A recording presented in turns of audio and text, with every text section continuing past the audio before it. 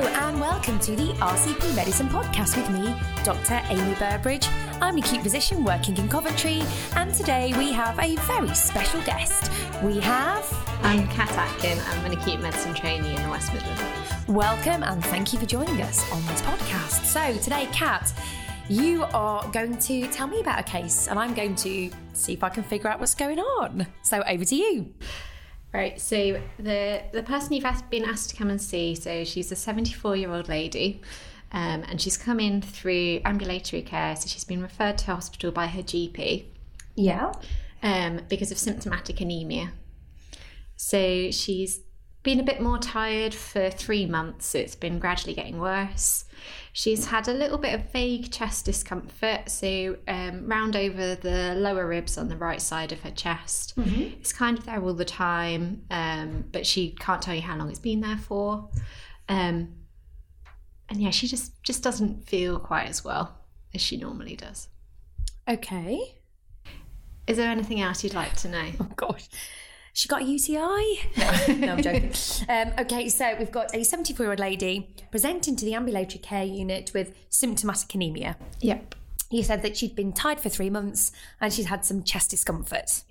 So I need to find out why she's anemic. So I'm going to ask her some questions. Has she lost any weight recently? Maybe a little bit. Okay. Okay, so has she lost any weight? Maybe a little bit. She's not really sure. Okay. Has she noticed that her bowel habits changed at all? No. So her bowel habits been completely regular, and she said actually she'd had some investigations about 6 months ago. Okay.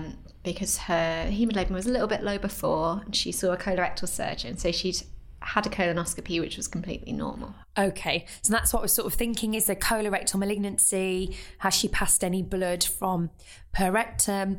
Has she vomited any blood up, any hematemesis? No, so she's not had any abnormal bleeding. Okay, fine.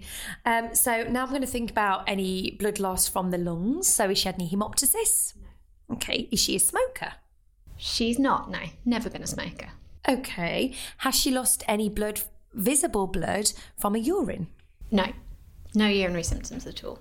Okay, so it doesn't look like she's got any obvious blood loss that may be causing this anemia. She's been investigated by the colorectal surgeon and there was no malignancy identified at that point. Okay, did she have an endoscopy as well? She didn't, no, she just had a colonoscopy. Okay, interesting. Okay, so I know that there is a guideline that says that anybody who's over the age of 40 or 45, they present with anemia, should have an endoscopy as well as a colonoscopy. But she's had the colonoscopy, there's nothing there. Okay, what else could be causing this anemia? Okay, has she noticed any change in her amount that she wheezes? So I'm now starting to think about, is it any kidney problems that are causing the anemia? No, so not that she's noticed. Okay, so she's still producing erythropoietin, which is going to help produce her hemoglobin. Okay. Diet. So what's her diet like? Has that changed? No, her diet's been okay. So she's maybe eaten a little bit less because she doesn't feel quite so well. So she doesn't feel like eating quite as much as she normally did. Mm-hmm. But she'd say she still eats a fair amount. Okay. Is she sleeping okay? Yes, she's sleeping all right. Okay. Has she had any night sweats? No night sweats. Okay. And we've talked about weight loss and we've talked about appetite. Okay, so now you mentioned some chest discomfort as well, quite vague chest discomfort. So I guess now we can start to think about, she's anemic and the side effects of the anemia. So the chest pain could be because she's anemic and she's got reduced hemoglobin, reduced oxygenation in the coronary arteries. Has she become more short of breath? She's maybe a little bit more short of breath when she's doing things. Okay. But she's not short of breath at rest. Okay. Is she pale? She looks a little bit pale. Is she jaundice? No, she's not. Okay. She hasn't noticed a skin itching or anything like that? Okay. Has she noticed any abdominal swelling? No. Okay. Any headaches? No headaches. Okay. Vision's okay? Okay, so now we've got a lot of sort of physical things that could be causing anemia. Now I want to sort of think about, is there a problem with the bone marrow itself? So is there actually an abnormality within the hematopoietic stem cell that's contributing to the anemia, or is there a problem with any of the cells that are being made by the bone marrow? So, back over to you. So, I mean, you've kind of covered all of her symptoms. So, she's a lady who's generally well. Bit of a background of hypertension that's treated with amlodipine, but nothing else. Okay. So, you've got all of her symptoms. So you have a look at what the GP had done before. So he'd done some basic blood tests. Okay. So he'd done a full blood count, and that showed that her hemoglobin was 82. Oh, okay. With a normal MCV and a normal MCH. Okay, so the MCV is the mean cell volume. Yeah, and what's the normal limit of what you want the MCV to be? Be between 80 and 100. Okay. And hemoglobin, what do you want that to be? So that should be over about 115. Okay, grams per litre that is, isn't it? Okay. And her MCV was? Her MCV is normal. Normal, okay. And her MCH, what is MCH? So that's the mean corpuscular hemoglobin, so the amount of hemoglobin in each. Okay. And hers was normal. And what should it be? What's the normal range? So your normal range is 27 to 33 picograms per cell. Okay, that's normal. So that's normal. Okay. So if you had those results, what can you start thinking about what investigations you might do for her? So got a full blood count. MCV is normal. MCH is normal. HB. So really, when you're looking at that, she's got an anemia of chronic disease. Could be one of the things. And I need to find out what the cause is. She's not acutely bleeding.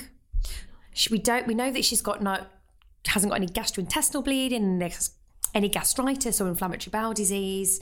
Has she had any recent surgery? I forgot to ask, actually. She hasn't, no. No, she's not jaundice. We know that.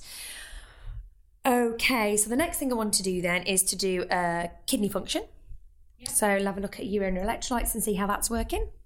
So her urea's normal. Yeah. Her creatinine's 190. Ooh. And she's got no background of kidney disease, has she either? No kidney disease. Okay. Liver function? So her ALT is normal. Her ALP is normal. So her alkaline phosphatase is normal. Yeah. Her albumin's 30. Albumin of 30. Okay, yeah. And her bilirubin's normal. Yeah. Her total protein is 90. Okay, and what's the normal range for total protein? So the normal range for total protein is 60 to 80 grams per litre. Okay, and albumin should be more than 35. Should be more than 35 grams per litre. So she's got a raised total protein and a low albumin. Calcium? So her calcium's normal, actually. Okay, good. So we've done liver function test. Just going to go back to what our reticulocyte count is. So her reticulocyte count is slightly low. Okay, so reticulocyte is a marker of how much the bone marrow is trying to make new cells. So it's low, so it's indicating it's hypoproliferative, and there may be a problem with the bone marrow potentially. Potentially, yeah. Okay, so I would now think about, let's have a look at what could be causing a normal MCV, hypoproliferative bone marrow, and this abnormal albumin total protein ratio, which brings into mind one particular condition. Yeah. Would you like me to say what I think it might be? You can go for it. Okay, I'm thinking multiple myeloma.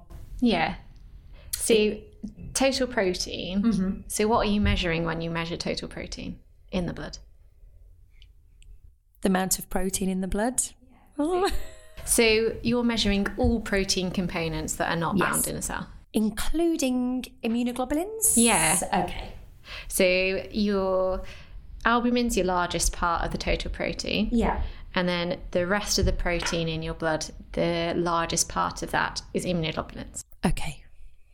So if she has multiple myeloma, she has abnormal clonal proliferation of the B cell, which is producing more immunoglobulin, which is therefore pushing a total protein up. Yeah. Why does the albumin drop? So it's used as a marker of severity of disease. So it's likely related to the inflammation and the cytokine release that comes with myeloma. Okay. That's why your albumin falls. See, so she's got the low albumin, the raised total protein.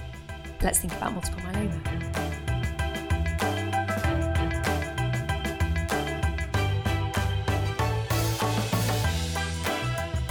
So as you said, multiple myeloma it's a plasma cell malignancy. So plasma cells are a differentiated form of B cells. So they're the cells that produce antibody or immunoglobulin. Okay. IgM, A, D, G, and E. Yeah. What's special about IgM?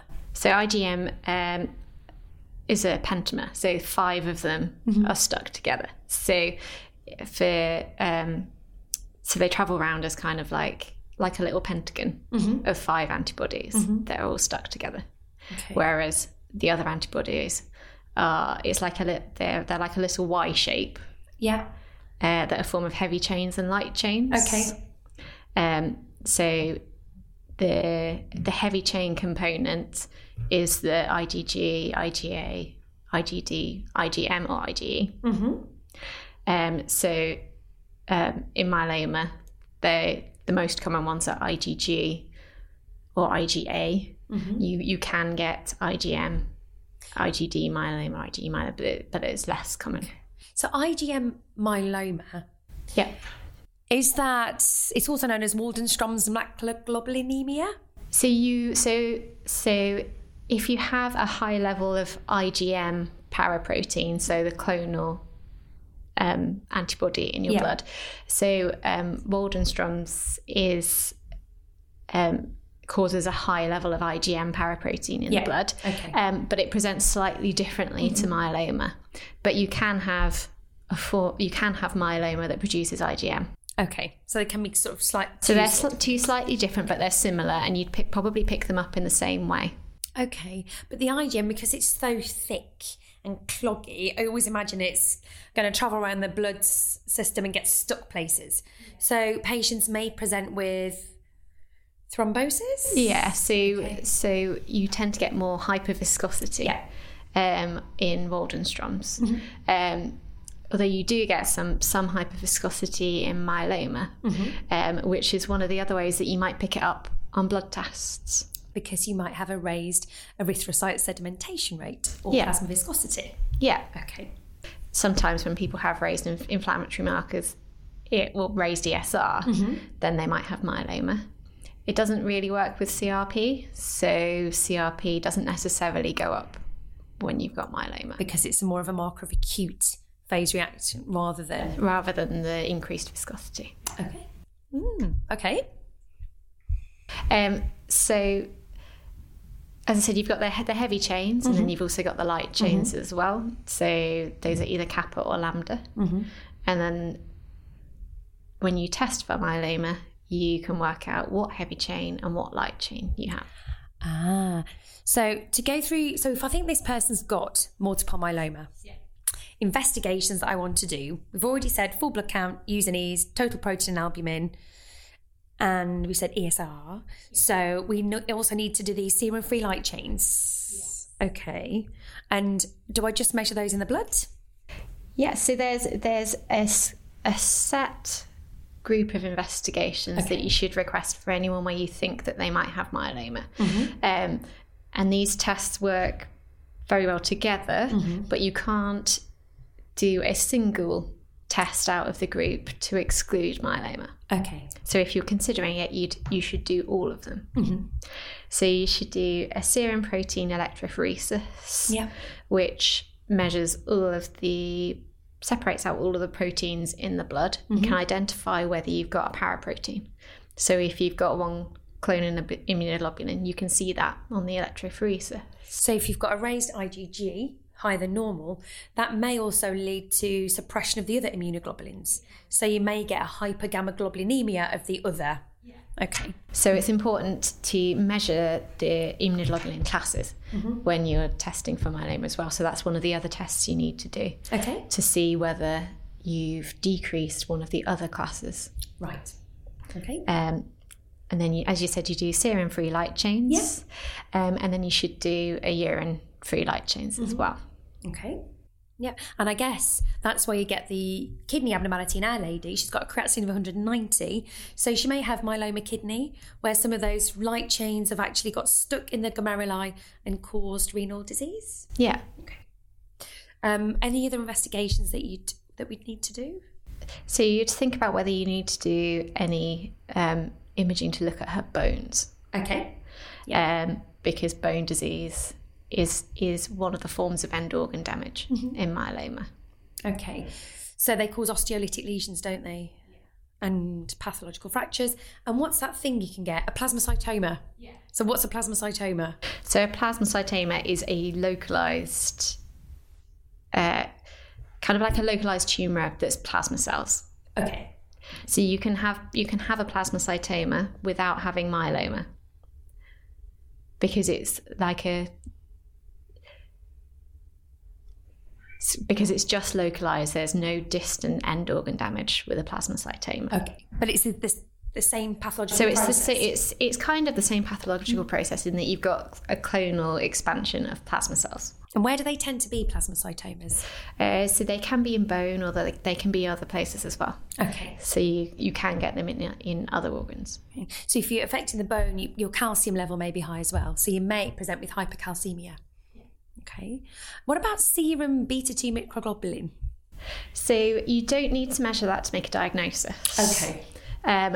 But if you did the tests and you thought somebody did have, and you diagnosed someone with myeloma, then you would do that as part of the staging system. Okay. So it's good for predicting survival. Oh, I see. Okay. So we could do a skeletal survey. We've mentioned the other tests. Anything else that we might do? Would you do LDH? So you might think about doing it, or lactate dehydrogenase, I should say. So you might think about doing that when, again, as kind of assessment of severity. Right. Okay. Like, just coming back to the skeletal survey. Yes.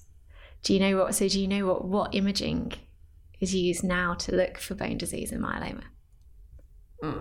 I would like to say, I know they used to do x-rays, because the skull used to have a pepper pot skull, and I remember that from medical school, where the skull had little holes.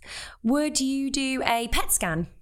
No, so so you'd still do x-rays of specific parts if you thought that there was a particular location that was affected. So if you thought there was a fracture, or you thought that there was a localised bone lesion, you might still do an x-ray to have a look at a particular area for fracture. Okay.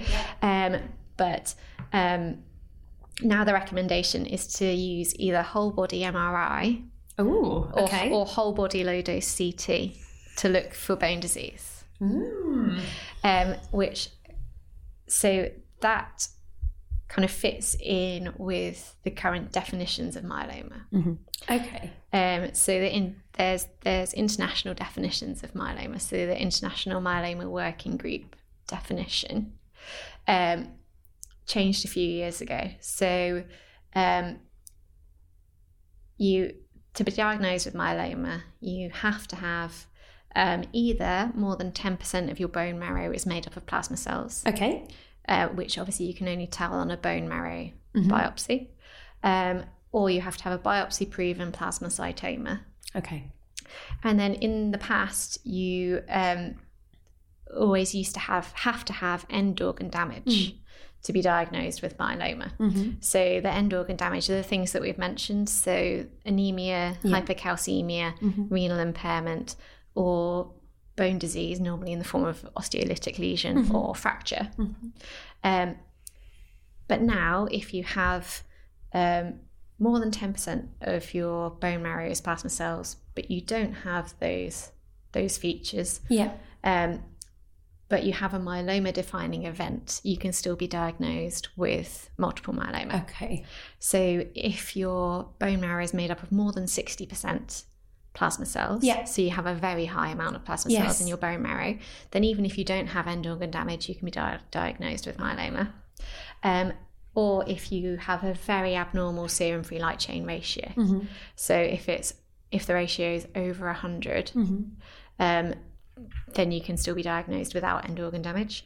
Or if you have more than one focal lesion, more than 5 millimeters in the skeleton on a whole body MRI, then you can be diagnosed with myeloma. Okay.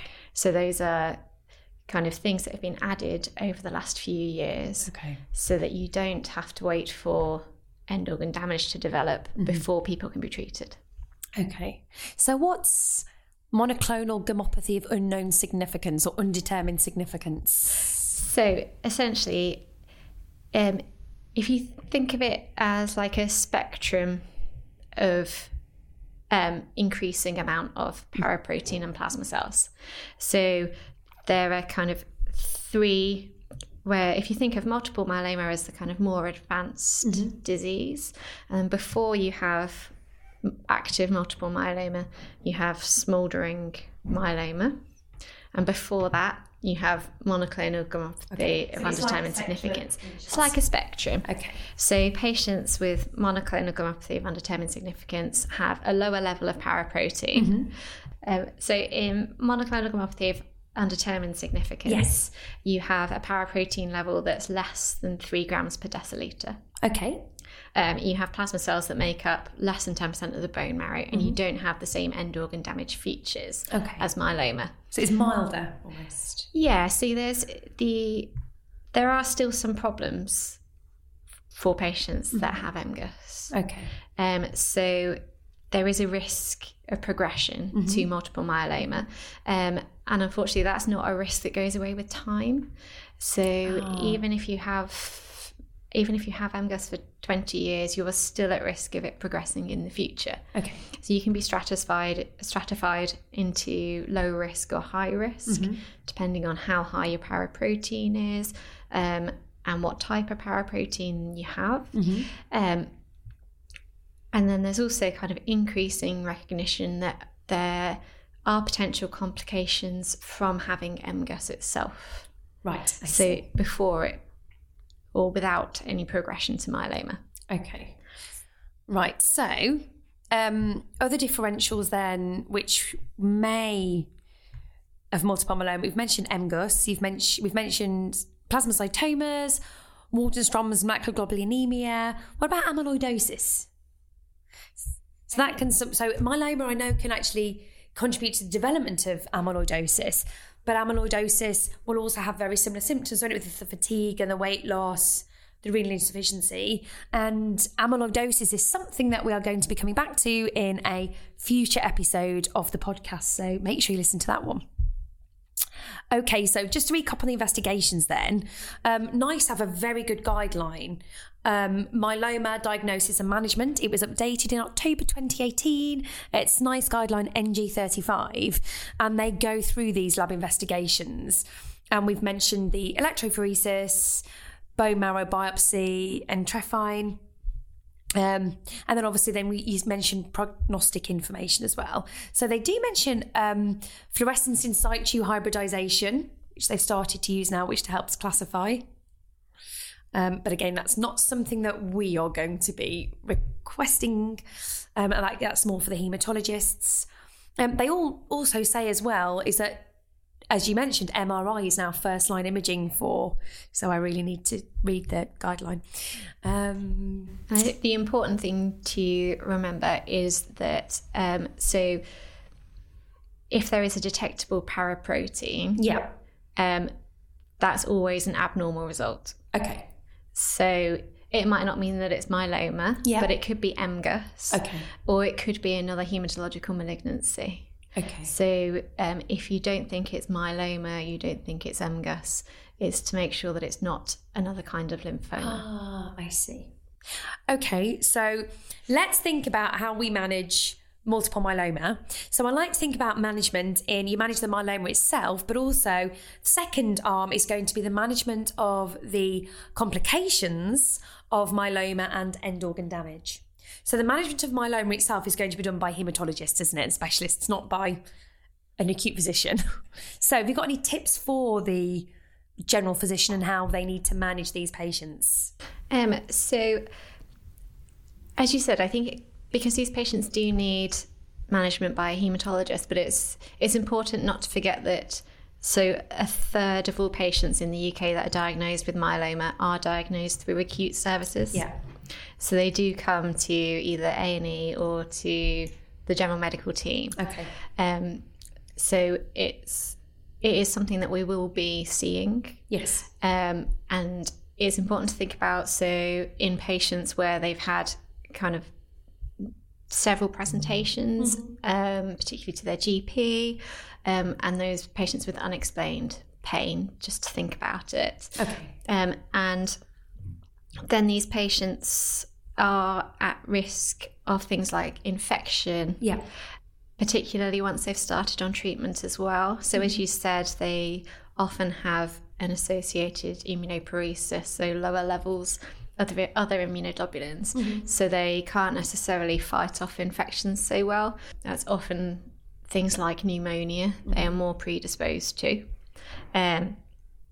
To remember that they're at risk of acute kidney injury. And if they're presenting with an AKI, treatment with fluids and managing any hypercalcemia that's there is a kind of the most important things to start before you get the haematologist involved. Okay, so these patients are going to be prone to immunosuppression, as you said. So I know that treatment can involve thalidomide, dexamethasone. Also, bortezomib is one of the new drugs which is also being used, but again, we won't go into this in too much detail. Stem cell transplant. Yep, so that's frequently used now.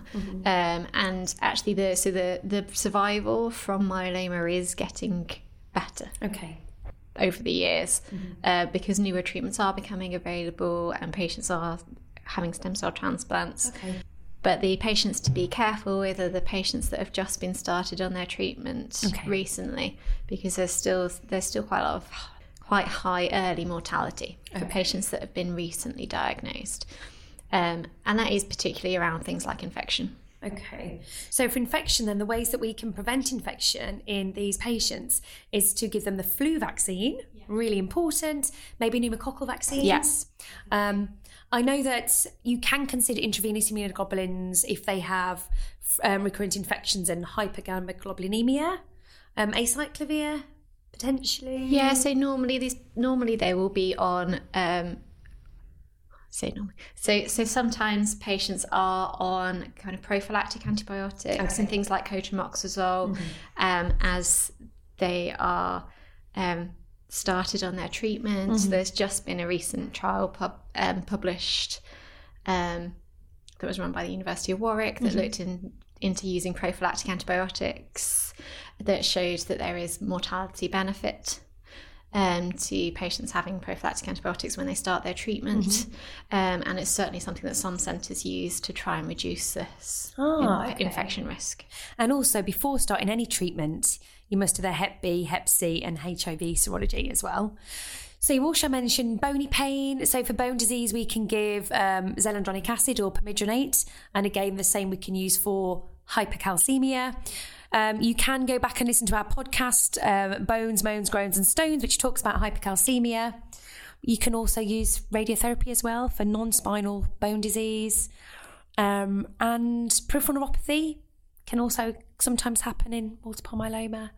And thrombosis. Yeah, so it's really important that these patients, if they come into hospital for any reason, that you've assessed their VTE risk and you've given them prophylactic treatment if needed. Okay, so also one of the big complications of myeloma because of the hyperviscosity is venous thromboembolism. So how can we go about managing venous thromboembolism? So it's really important that if these patients come into hospital for any reason, that you've you've done their VTE risk assessment properly, and given them prophylactic enoxaparin unless there's a reason why they shouldn't have it. Okay.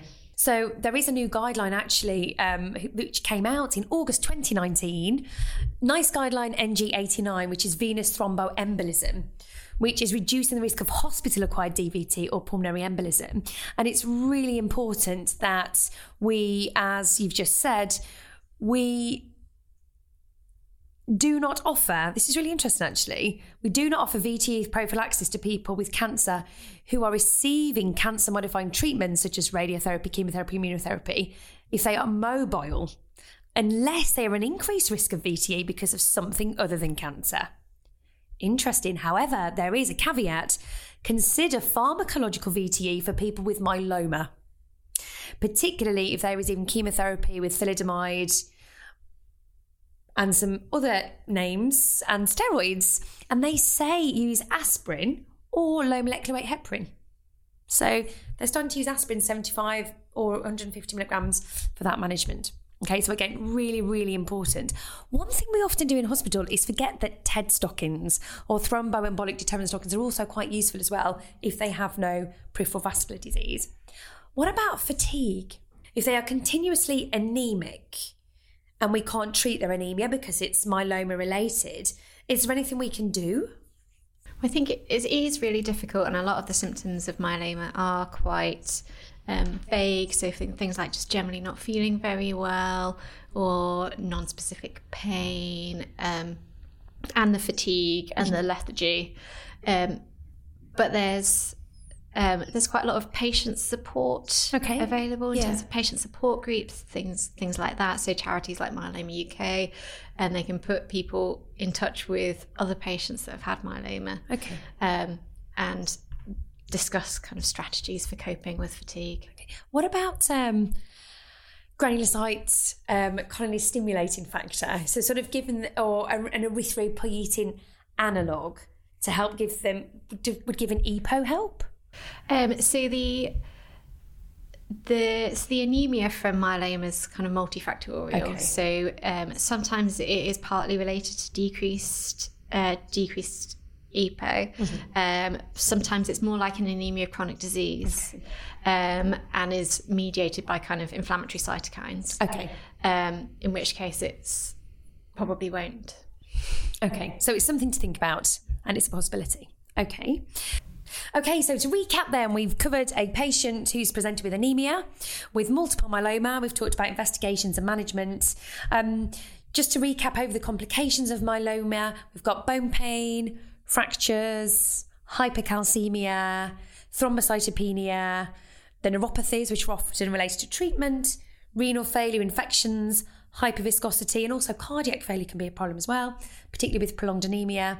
They're often managed by the haematologists, but as an acute physician, and certainly in general medicine, you see a lot of these patients coming through on the take with these sort of side effects of it.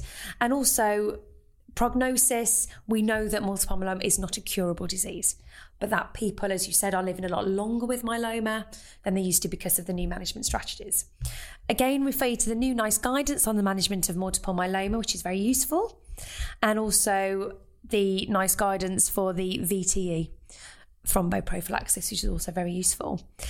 Anything else that you'd like to share with us today? No, I think I'd just think one of the important points to remember is that patients don't have to have every feature of the end organ damage of myeloma for you to think about testing them.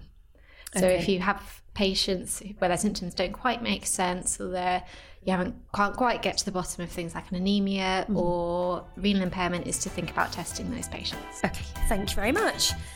Thank you very much for joining me today, Kat, and thank you to everybody who's listening to the RCP Medicine podcast. If you want to get in touch, email at podcast@rcplondon.ac.uk. Please remember to rate and subscribe to our podcast, and tweet at Amy Burbridge. Goodbye.